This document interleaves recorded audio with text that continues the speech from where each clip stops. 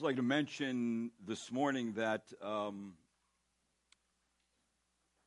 we had the men's conference yesterday, and we had about 18 men that came, and we had about 70 men altogether from 3 churches, and it was a great blessing for the men to be able to just listen to preaching. We broke out in groups where we had some questions that had to do with the message, and we talked about that for an hour, then had a time of prayer, and then we had another message, and then lunch, and then in the evening I preached, so it was Pastor Sherman, Pastor Lusardo, and myself, and it was just a good time of singing, fellowshipping of the men, hearing the Word of God, getting away from our old crazy schedules, and just relaxing in the Lord for a day. And I think all the men would say the same thing.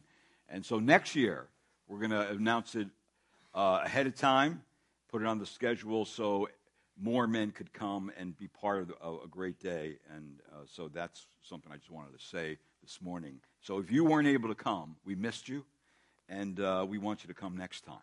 All right? So we want to try to give you a heads up for next year. And then somebody says to me, I think we should have 2 or 3 of these a year. And I said, that's a lot to do. But anyway, I just want to share that with you. It was a great time with the men yesterday.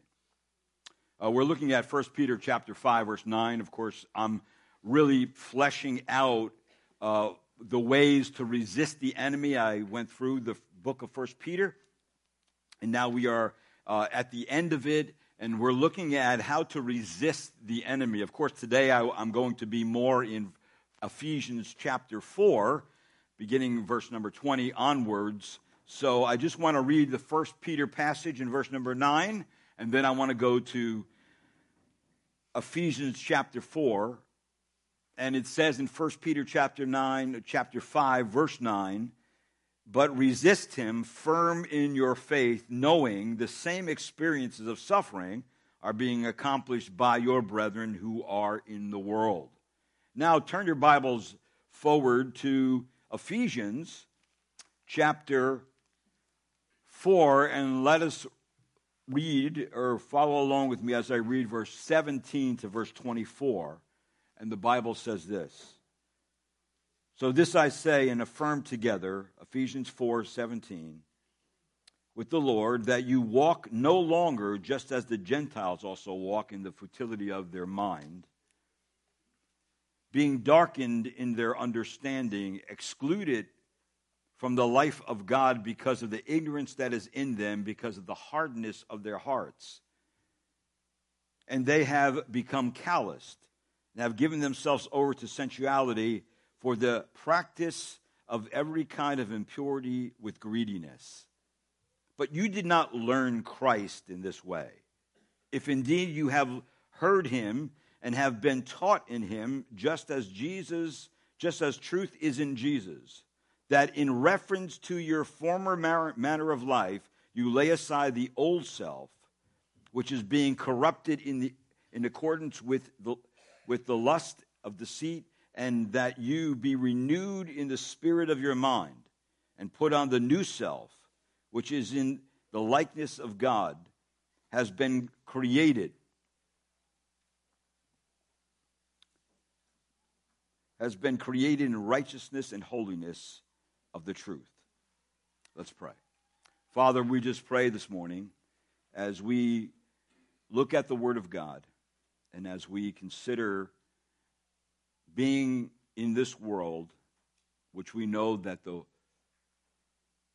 flesh is something we war against.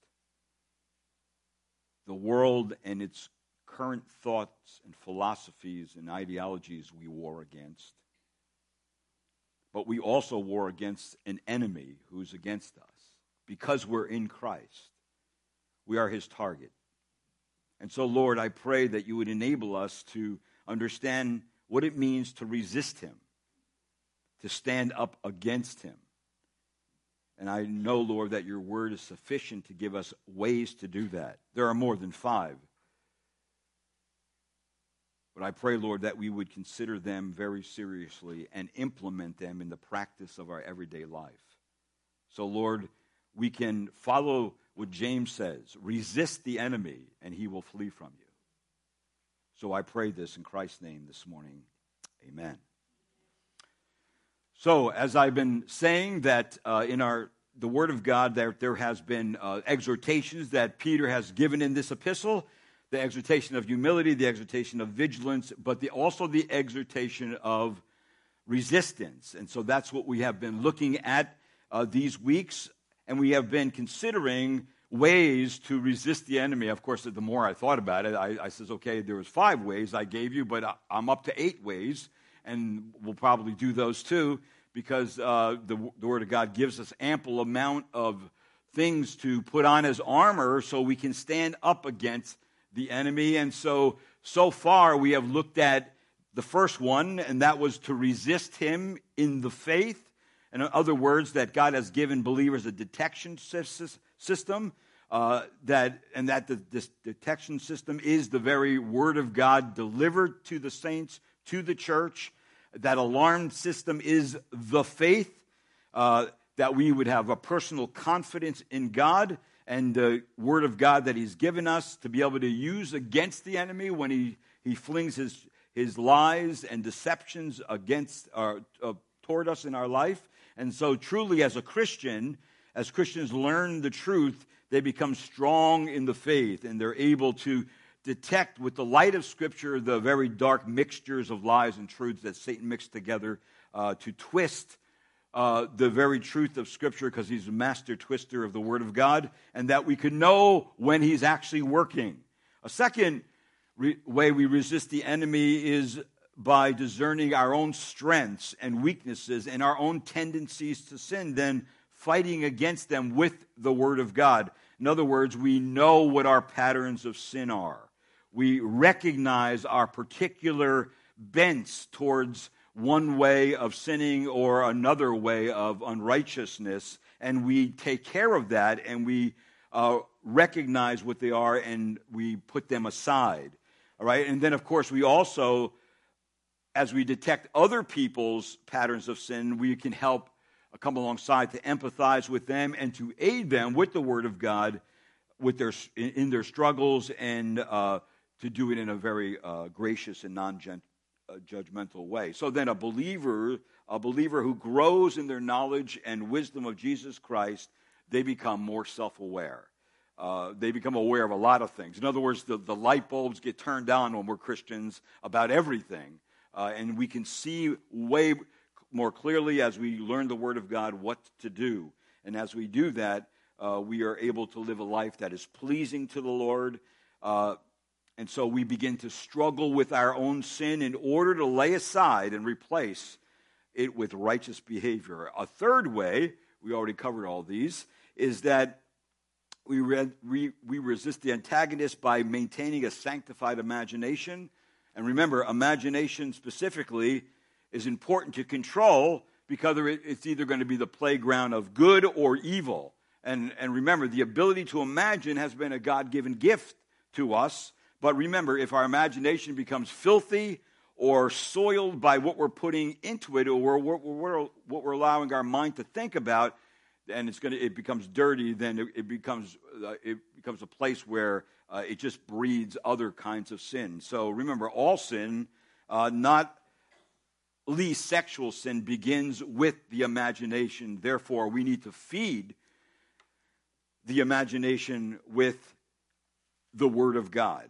As the Word of God tells us that the Lord guards our heart and our mind in Christ Jesus as we allow Him to set up sentinels and post armed guards before our mind, our emotions, our passions, and our will, not allowing things to enter in that is going to disrupt our peace. And so that comes when we learn to have a sanctified imagination. In other words, we evaluate what we're thinking about, how long we think about it, what are the things that are driving our thoughts, and we evaluate them. We're able to do that with the Word of God. And so today, we're looking at this next one.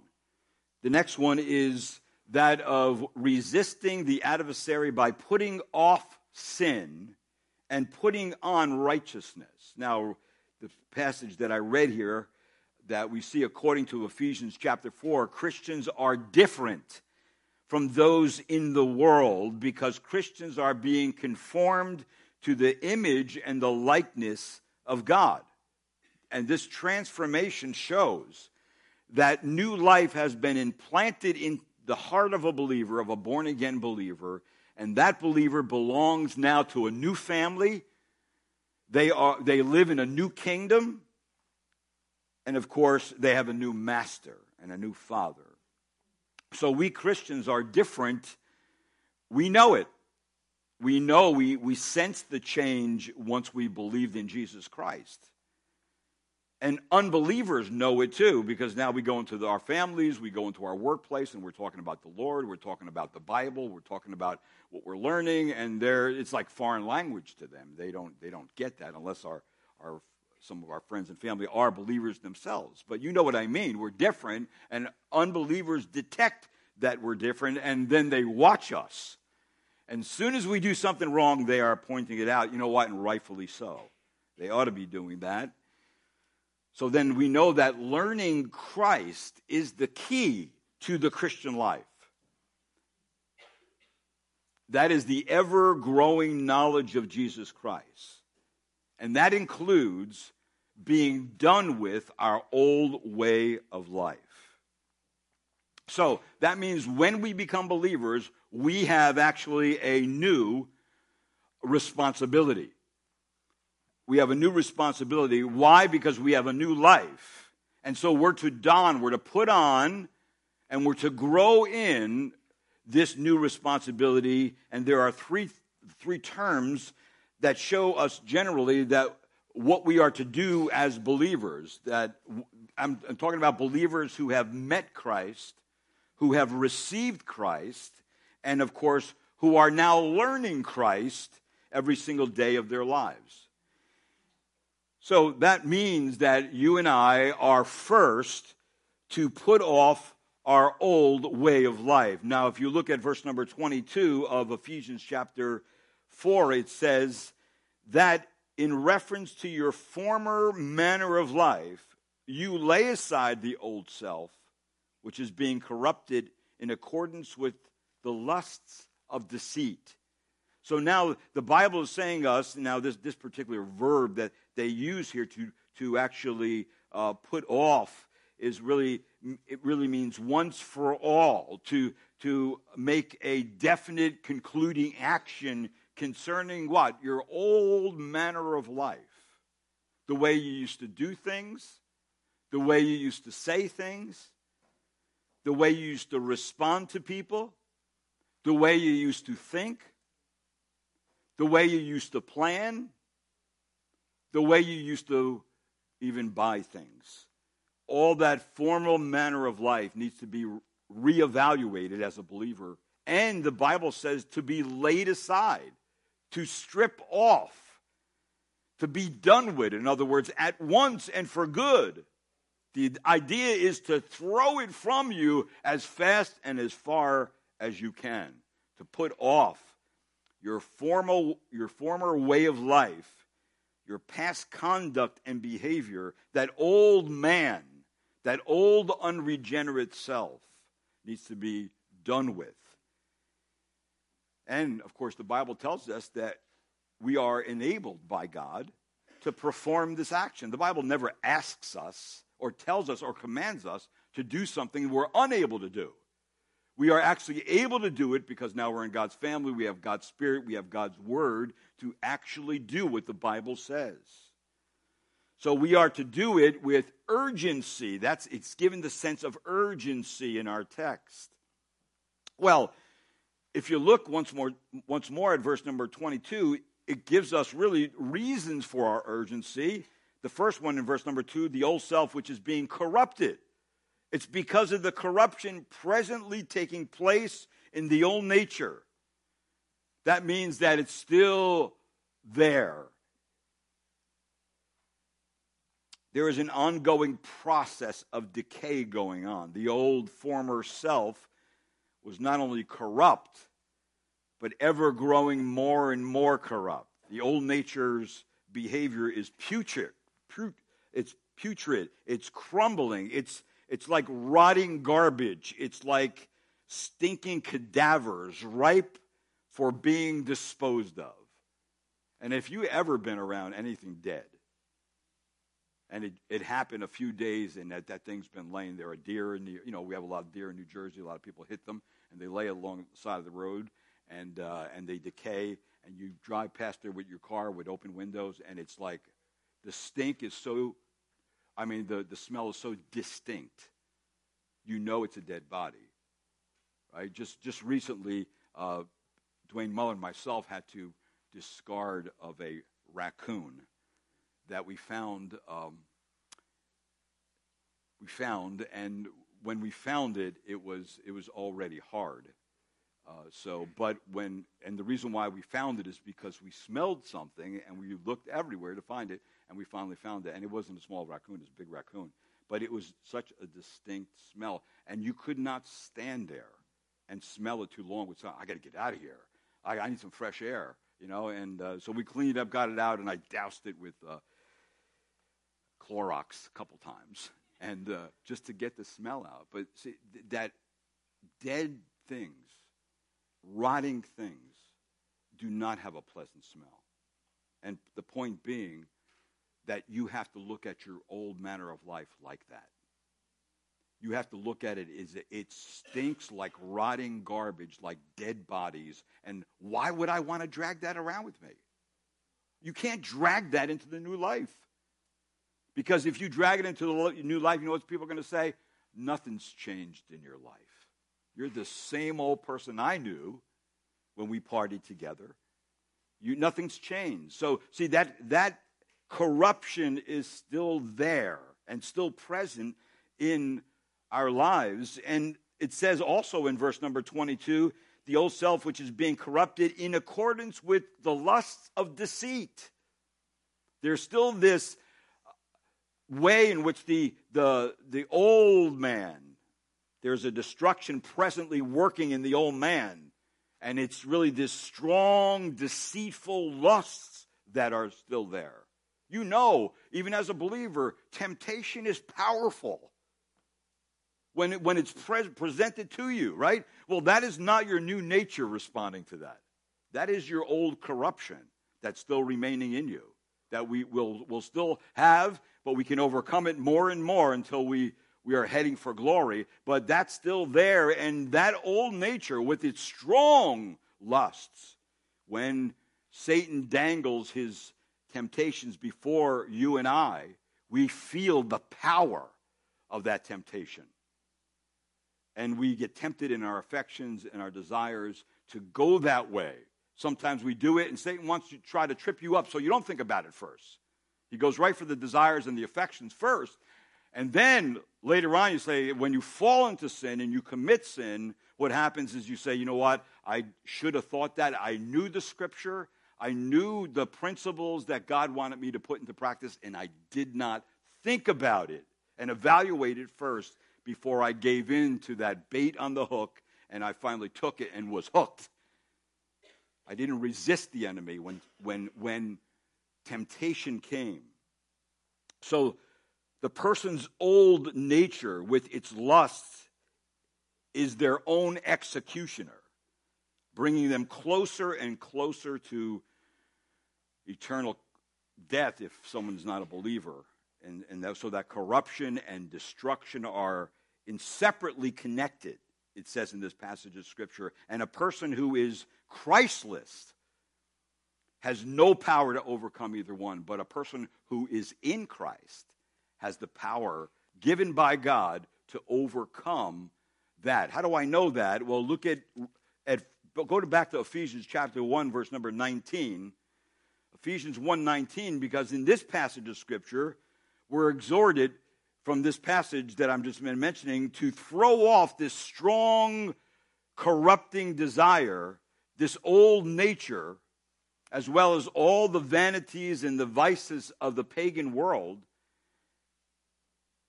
And how are we to do that? How are we ever to go on putting off this corruption and this damaging destruction? Well, in chapter 1, verse number 19, it says, And what is the surpassing greatness of his power towards us who believe?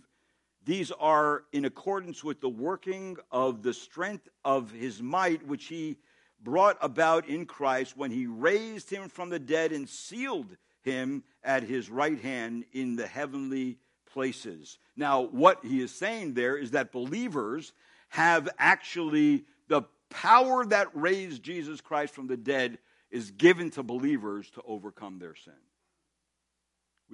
We have resurrection power provided to us because of our union with Jesus Christ and because of the Spirit of God that indwells us, that we have the power to say no to any temptation, whether it comes from the world, whether it comes from our own remaining corruption, or whether it comes directly from a demon, that we are to say, we have the ability and the power to say no to it.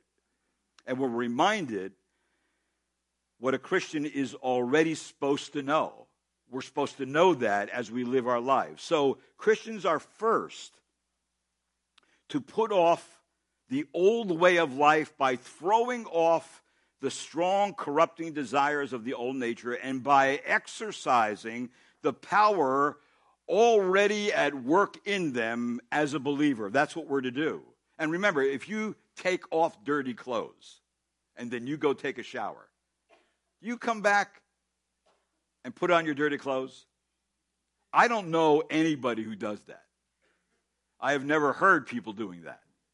But if we put off our sin, right, we're cleansed by the blood of Christ, why would we want to go back and put on our sin garments and then live like that? See, the point, we're trying to, the Scripture is showing us that we don't have to live that way anymore. And that's what we're going to be tempted to go back to the old ways. But the Bible is telling us, no, you don't do that. Throw that stuff off. Get rid of that stuff. Put it aside. And then secondly, we are to do this in our passage. In verse number 23, it says, and that you be renewed in the spirit of your mind. So secondly, Christians are to go on being renewed in the Christ-like way of thinking.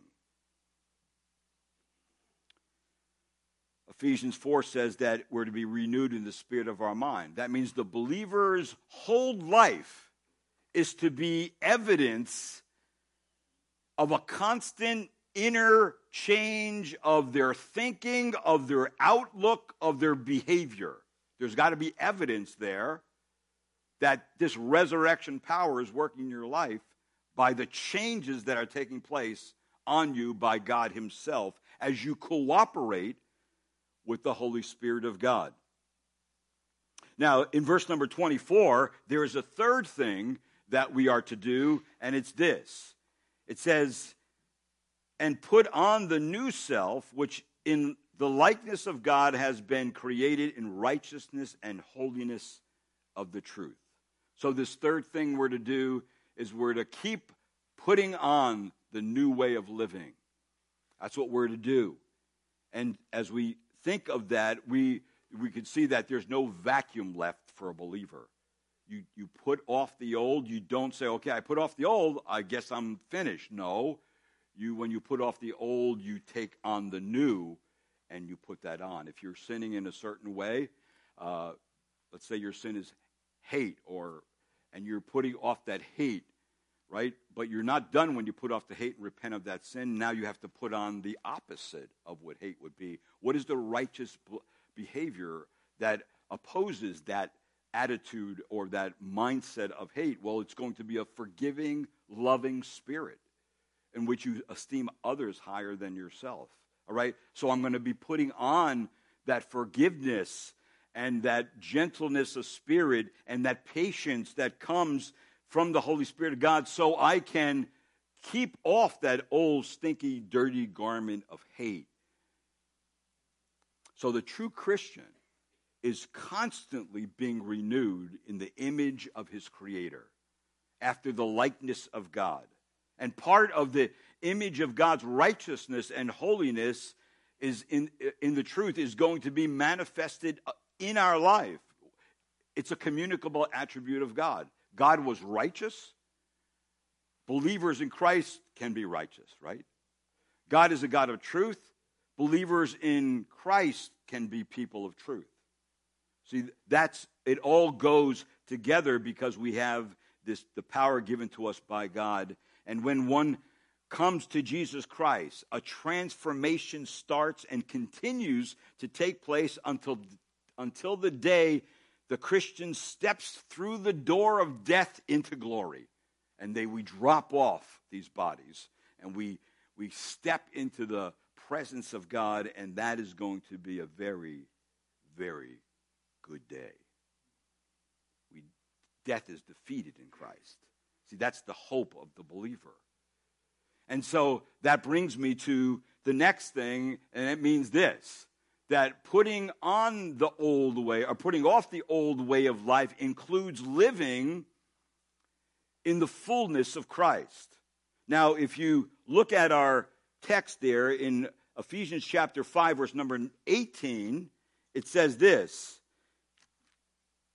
It says, being darkened in their understanding, excluded from the life of God because of the ignorance that is in them, because of the hardness of their heart. But also, the Word of God tells us that a believer is somebody who is filled, 5:18, it says this, and do not be drunk with wine, for this is dissipation, but be filled with the Spirit. So living in the fullness of Christ is being filled with the Spirit. And then in Ephesians chapter 1, verse number 23, it says it again, which is his body, the fullness of him who fills all in all. And then in Ephesians chapter 3, in verse number 19, and to know the love of Christ, which surpasses knowledge, that you may be filled up with all the fullness of God. All right, now you think about that, you say, well, what does that mean? What does it mean to be filled up with the fullness of God? It's even hard to wrap your mind around it, what exactly that means. Now, let me mention that the fullness of Christ is actually something very practical. It first comes when someone has realized what God has done for them in Christ Jesus.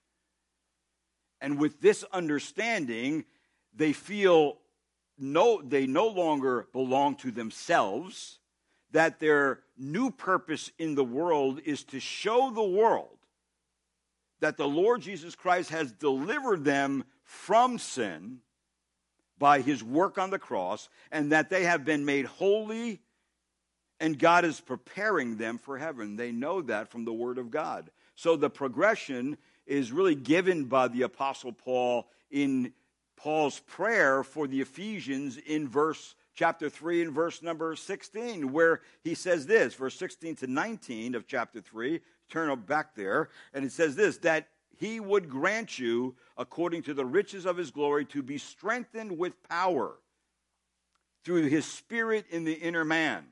And then in verse 17, so that Christ may dwell in your hearts through faith, and that you, being rooted and grounded in love, may be able to comprehend with all the saints what is the breadth and the length and the height and the depth, and to know the love of Christ which surpasses knowledge. And then, of course, in this passage where he says that you may be filled up with the fullness of God. So being filled up with the fullness of God is really connected to being filled with the Spirit, being filled with the Word.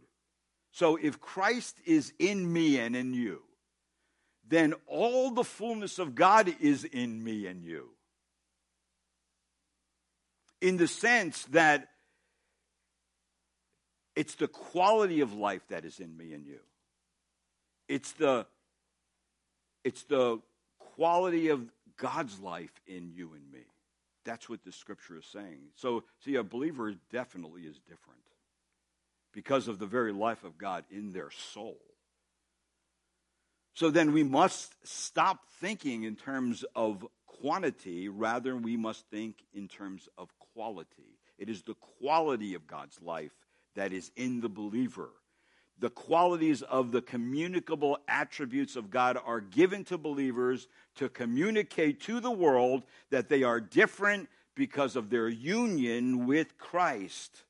And what are some of those communicable attributes believers are to communicate in their life? I already mentioned that we are to be holy. The Bible even says, "Be holy, for I am holy." We find that in 1 Peter. The righteousness of God, the justice of God, the goodness of God, the love of God, the mercy of God, the compassion of God, the loving kindness of God, the long-suffering of God, the faithfulness of God are all attributes of God that we can actually live out in our life. Now, how does that look practically? What is true of the believer who knows what it is to be filled up with the fullness of God? What does it mean to be filled up with the fullness of God? Well, there's several things I can include on this. The first thing, it means that God dwells in us in such a way as to control us. The Lord controls our thinking. He controls our feelings. Because if you have right theology, it's going to also control your feelings. In other words, it's not my feelings that lead me. It is truth that leads me. And when I'm led by truth, truth has a way of organizing my affections and my feelings and put them in the right place. People today are pretty much led by their feelings. This is the way why are you doing that? Because I feel like I'm doing it. Why are you doing that? Because my heart's leading me to do it. Those are not good things to follow. If we have truth, then our thinking is going to be dominated by God. The great difference between a Christian's mind and a non-Christian's mind is that the non-Christian's mind is controlled by the world and its current thoughts, and of course by their flesh themselves, their desires and affections, and it's also controlled by, yes, Satan is pulling the strings behind the scenes because the Bible says he is the God of this world. You think that's what's going on in Washington is just human, whatever you want to call it, foolishness? No, Satan's behind the whole thing because he wants to not only take down the church, he wants to take down nations. And he's done it. But see, they're too blind to the fact that there's anything spiritual, or that, matter of fact, if God's thrown out of your country or from the governmental level, then all they are doing is making decisions based on their own desires and affections and passions and what the world says, how the world's pressing them. And that's what we have today. We have all this confusion in our political system because truth is not there anymore, because God is not the standard anymore. The 10 Commandments have been thrown out. Well, what do you think? There's no way to guide your behavior. There's no way to guide your thinking. You're on your own. And when we are on our own, we are always on the road to destruction. Always. You cannot recover from that unless Christ intervenes and becomes your Lord and your Savior. So the Christian mind is a mind that has been transformed, that has been and is being renewed by the Holy Spirit, and that the whole mode and the whole method of our thinking since we become believers has changed. I remember that when before I became a Christian, somebody gave me a Bible. I didn't have a Bible, and they said, "Here, take this Bible." And I said, "Well, what do I do with it?" And they said, "Well, read the Gospel of John." So I never saw this guy again. He looked like John Denver. With the haircut and the round glasses. That's all I remember. I was sitting on a beanbag, gave me the Bible, and so he says, "Listen, I said, "Well, I'm going in the Marine Corps. What do I do?" He says, "Well, when you get time, read that." So I never forgot what he said. I brought the Bible with me. I got my first duty station, and I was free to read the Bible. And so I had my Bible on my bunk, and I'm reading it, and the bunks are very close. I mean, it's like this much space, and the guy's saying, "Well, hey, what are you reading over there?" I said, "I'm reading the Bible." He said, "What are you reading?" I said, "I'm reading the Gospel of John." And he says, "Oh, you're born again." And I said, "What was that?" "Born again? I'm a Christian." That's what I said. So he says, so he knew right away because he was a believer that I didn't know what I was talking about. I didn't know where I was at spiritually. And so I could not understand the Gospel of John. I tried to read it. And then he says, you know what, why don't you come with me to a Bible study? So I went with him to a Bible study, and I go into this room that was filled with sailors, and I'm the only Marine in there. It's like, oil and water, and there's no seats. And so there's a bookshelf on the back. I said, I'm not going to bother anyone. I'm going to get back on the bookshelf. Well, it just happened that the bookshelf and the eye contact of the preacher were right in line with me. And so I'm hearing him preach the Word of God, and I'm reading my Bible. I'm finding my place and reading my Bible, and I'm saying and he's giving the gospel, and I'm saying, you know what? I've never asked Christ to save me. I've never repented of my sin of unbelief and believed in Jesus Christ. I've never done that. It's all about what I was trying to do to work my way to heaven. And that day, I trusted Christ as my Lord and Savior. That was July 25th, 1977. I trusted Christ on that day. And you know what blew me away the most? When I'm talking about here, you go from darkness to light. What blew me away the most is I took my Bible, and I said, I'm going to read the Gospel of John. And I says, I could understand this. I could not believe it. I read John chapter 3 about being born again. Now I know what he means by that. And I was so psyched that the Word of God became alive to me. Everything exploded in my life. The whole world exploded when I became a believer. And it's never changed. It's never been different. My desire and love for the Word of God has not waned. It's just increased. And so I knew that day, this is different than what I ever experienced. I didn't have any kind of light, shining bolt. There was no lightning bolts. There was no earthquakes. It wasn't that. It was just that I can understand the Bible. How does that happen? Because the Spirit of God came into me. Now, I didn't understand that at that point. But the thing is that every single day, one thing that's interesting about being in the military, there's nowhere else to go. So you know what? Every day, you know what we did? We studied the Bible when I had my free time with other believers. So every day for 7 months, we studied the Bible. And so after that 7 months, man, I was like, yeah, So I come back to the United States on December 25th. I get baptized in Florida. I get baptized and said, wow, this is incredible. And I'm only doing it because I see it in the Bible. I see it in the Bible. Other believers are showing me in the Bible what I need to do. And that I do it. And the Lord just keeps leading you, expanding your knowledge, giving you confidence in what he has done in salvation and what Jesus Christ accomplished on the cross. And your whole life is different. Your hope is alive. Your future is secure. See, that's what a believer is. This is not a whole hum existence. This is real life. Just like it says in Corinthians, but a natural man does not accept the things of the Spirit of God, for they are foolishness to him. He cannot understand them because they are spiritually appraised.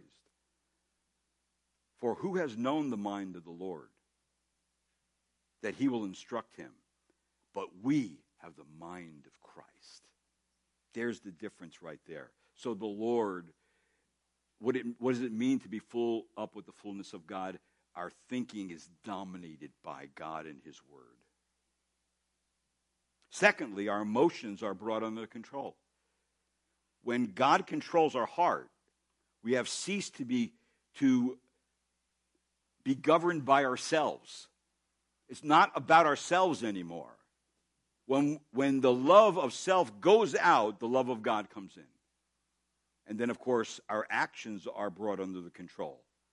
If you do have the mind of Christ, will you not be different in all respects? Will you not think differently if you have the mind of Christ? Will you not speak differently if you have the mind of Christ? Will you not act differently if you have the mind of Christ? If we have the mind of Christ, we will be different in every way, in our emotions, in our actions, in our thinking, in our behavior. We will be different because the fullness of God dwells in me by his Spirit. And here are some other things too. It means to be filled up with the fullness of God. Number two, it means that God dwells in us in such a way as to give us a desire to know him. John 17, verse 3, it says, "This is eternal life, that we may know you, the only true God in Jesus Christ, whom you have sent." God actually gives us the desire to know him. It's in us. We want to know more of our Christ, our Lord.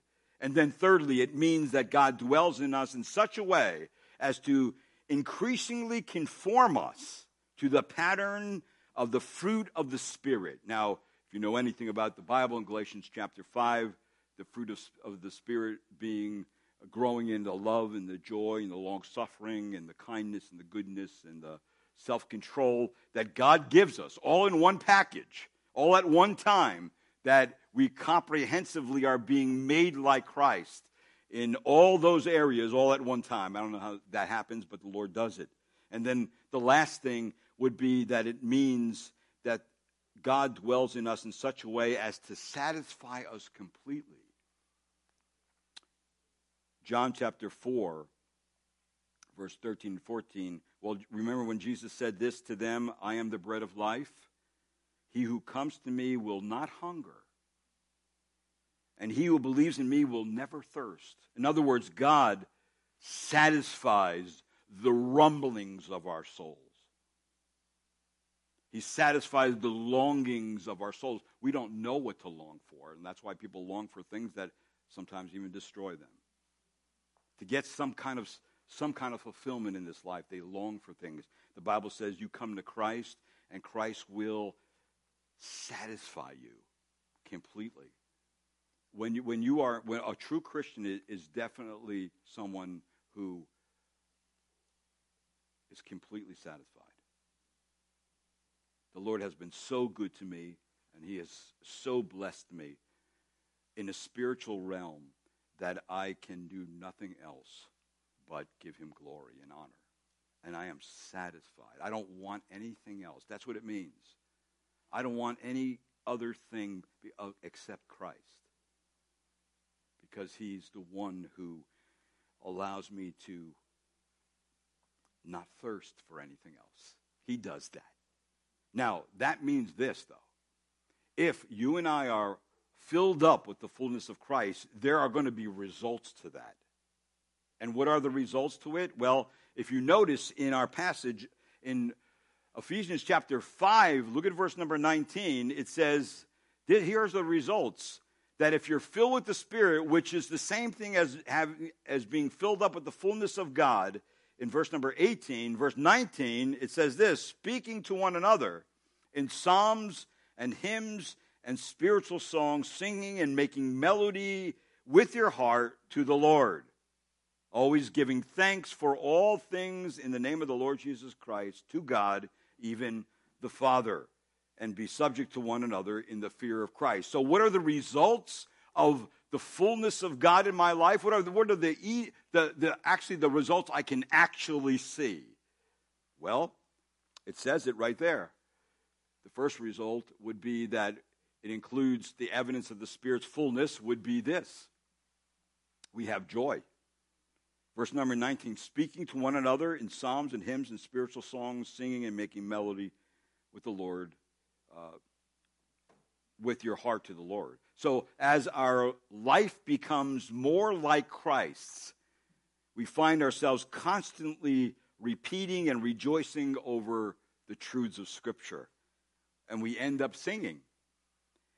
We end up whistling songs, which one day I says, God's given us, abilities to whistle.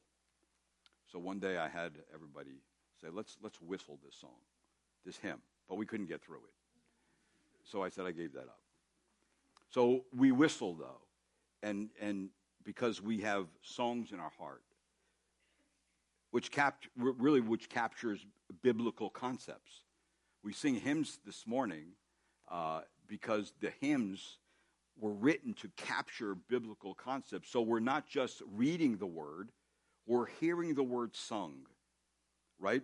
And we get all kinds of ways that we get the word to us. And so we're hearing it sung, and we're gathering from those songs concepts and teachings and principles that are founded in the Word of God. So this means that the object and the focus of a Spirit-filled person is the Lord, not themselves, not their problems, but the Lord. They are occupied with spiritual things, meditating upon the enjoyment of them. In other words, they have joy. They have real joy on the inside. And they express this joy outwardly in the fellowship with the family of believers, with their brethren. And so when the focus of a believer's heart is the Lord, then Christian joy is present. In the spiritual fellowship, we address one another not with worldly chatter, but in psalms and hymns and spiritual songs. Actually, this word here, speak, is a word that is an onomatopoeic word. Actually, the Greek word is laleo, which we get la la la la from, right? And of course, that's a singing kind of, in classical Greek, it means to chirp or to babble like a small child. All right, here, the imperative command is to talk with, to converse with. And it implied is the purity and the joyful simplicity in which the Spirit-filled believer converses with others about their Lord. Songs are very powerful. All right, the whole book of Psalms are songs written by David and others. And in fact, in Psalm 95, in verse number 1, listen to what it says. Now, Psalms are usually, theologians say, Psalms speak of the nature and the work of God the Father. Listen to this Psalm. Psalm 95, verse 1. O come, let us sing for joy to the Lord. Let us shout joyfully to the rock of our salvation. Let us come before his presence with thanksgiving. Let us shout joyfully to him with psalms. So, and of course it goes on to list some of the great things God had done in that passage of Scripture. And so we sing about the nature and the work of God, and that comes from inside of us because of what we understand the Lord's done. And then, of course, hymns are songs of praise. And hymns are usually directed at the redemptive work of Christ, God's Son. It's like when Paul and Silas were praying in prison and singing, it says hymns of praise in Acts 16, verse 25. After they got done singing, remember there was an earthquake, and of course the soldier who was guarding them was going to take his sword out and thrust it through his belly, because in the Roman culture, if you let prisoners go free under your guard, you're going to die. And Paul cries out to him in a loud voice, "Don't harm yourself. We're all here. We haven't left." And the guard calls for the lights. They rush in. And, of course, he's trembling with fear because of the earthquake. And then finally, they say to Paul and Silas, believe. He says, what must I do to be saved? And then Paul said to him, believe in the Lord Jesus Christ, and you shall be saved, you and your household. So here in this incredible situation where they're in prison, they're singing hymns of praise. And as they're singing hymns of praise, God is using that to speak the gospel to this jailer. And he uses it.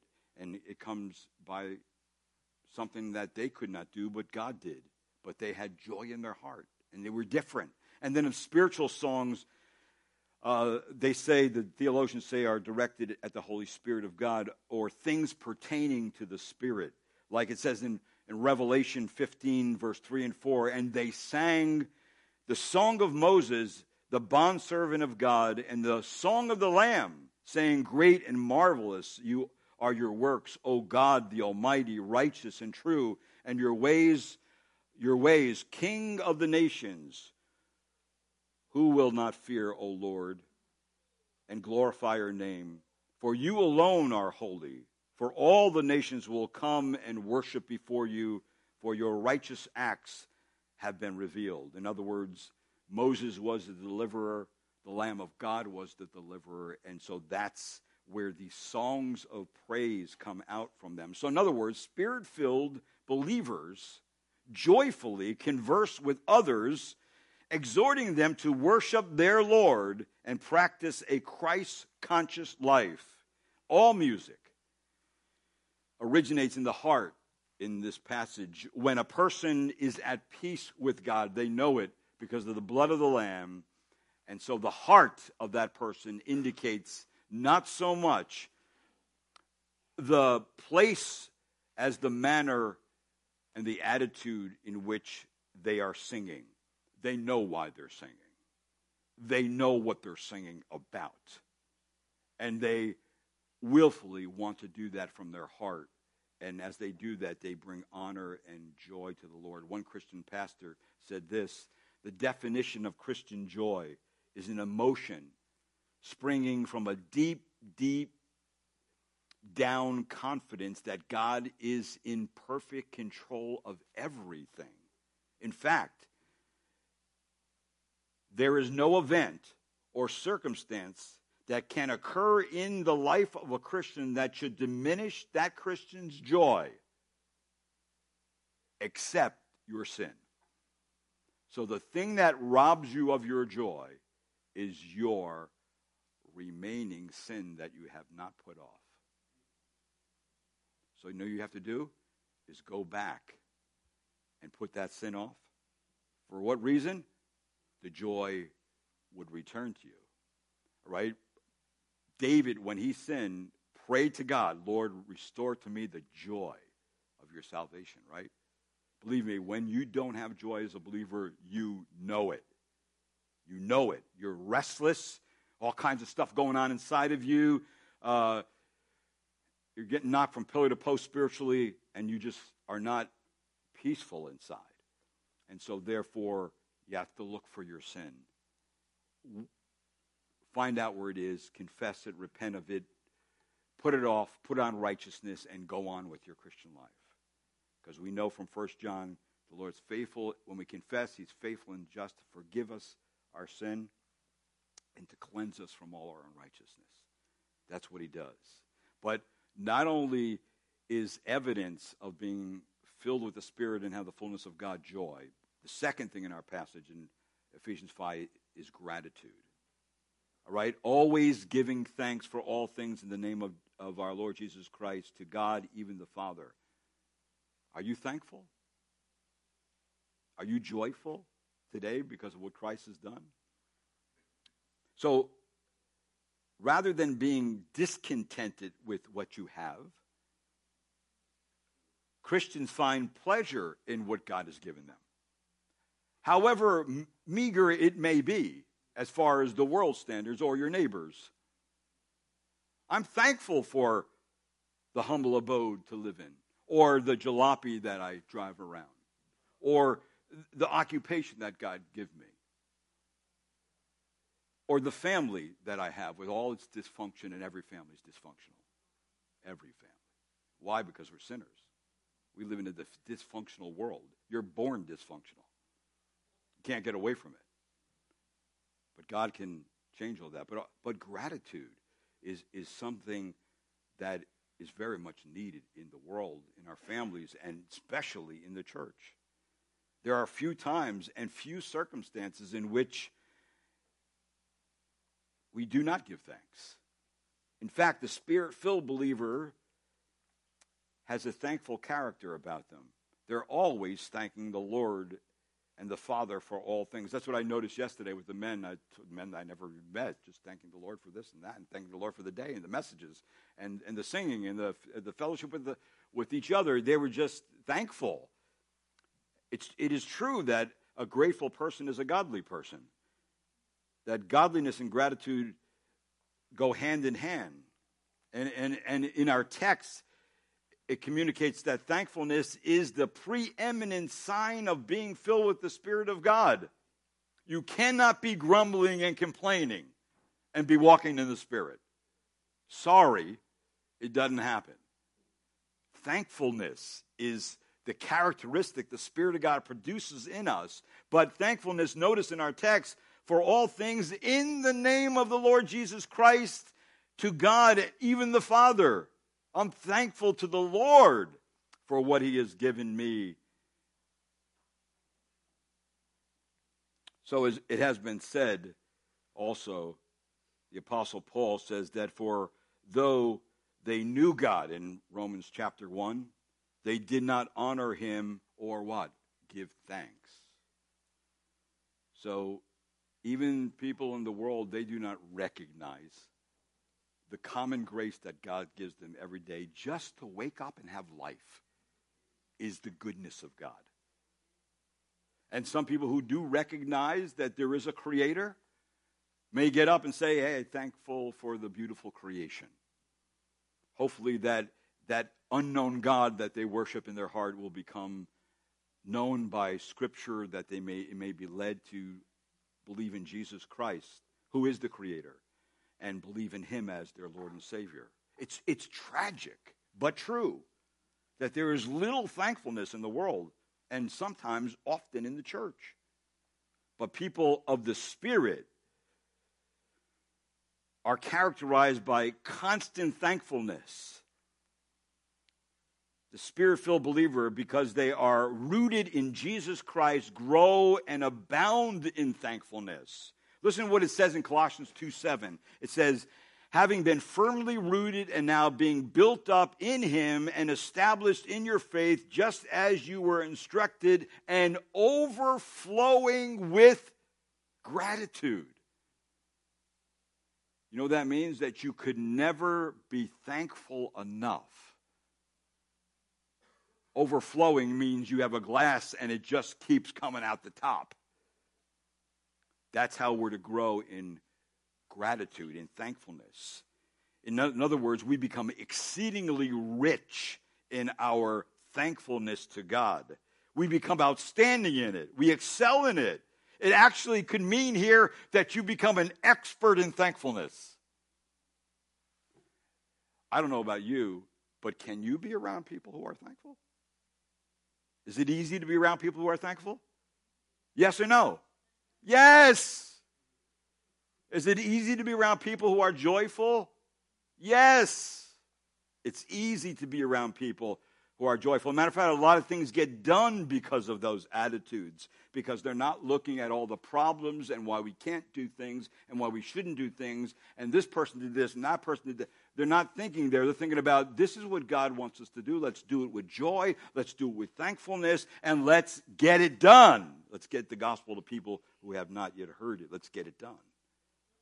See, we need more people who will personify such gratitude, especially in these difficult days we live. Paul told Timothy when he was going to pastor this church of Ephesus, this is what he said to him.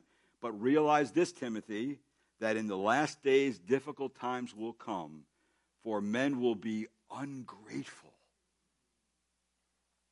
We live in a world that ungratefulness smacks us in the face. And the third last thing that I put that other one up is this. It leads to harmonious relationships. It says being subject to one another in the fear of Christ. Now, it simply means that, listen, when we're at peace with the Lord, when we have the joy of the Holy Spirit in us and the gratitude and thankfulness that's produced by the Spirit in us, we get along with people. Because it's not about us, it's about them. It's about our Lord. We get along with people because we are not insistent on our way. It does not bother us if something doesn't get done exactly the way we want. For a Spirit-filled believer, unity is essential in dealing with people. Spirit-filled believers are subject to others, it says here, in the fear of Christ. that means they have reverence for the Lord. The reason why they strive for harmonious relationships is that they genuinely have reverence for God and love for God and joy for what God has done and thankfulness for what God has done. They reverence God to the point that they do care very deeply about what God says about everything, and they're willing to submit to the teaching of the Word of God and His authority. And their godly fear encompasses both terror, because He is God, but it also includes reverence. He is a holy God. And that brings me to submit to Him because He's a good God, and give Him awe in my worship because He's an almighty God. And He has done great things. So we resist the devil on this fourth way when we put off sin and put on righteousness, because it leads to walking in the Spirit and manifesting the fruit of the Spirit and the fullness of God in our life. That's the practical end of this theology, that we can actually see it. Amen? Let's pray. Lord, thank you this morning for your kindness to us in teaching us the Word of God. Because if we did not know these things, we could not know what to look for. We would not know what to do. But Lord, you have given us these things, and you've taught us from the Word of God. Now, Lord, I pray as we go our way that we would think deeply and long about them. And I pray, Lord, that we would implement them in our life. And if there is something that's robbed our joy, something that has caused us not to be thankful, caused us not to want to keep the unity in harmonious relationships, I pray, Lord, you would point it out to us. Point out our sin. Allow us to see it, put it off, put on righteousness, and, Lord, confess it before you and go on to live and grow in Christ-likeness. And I pray this in your name. Amen. Let's stand together.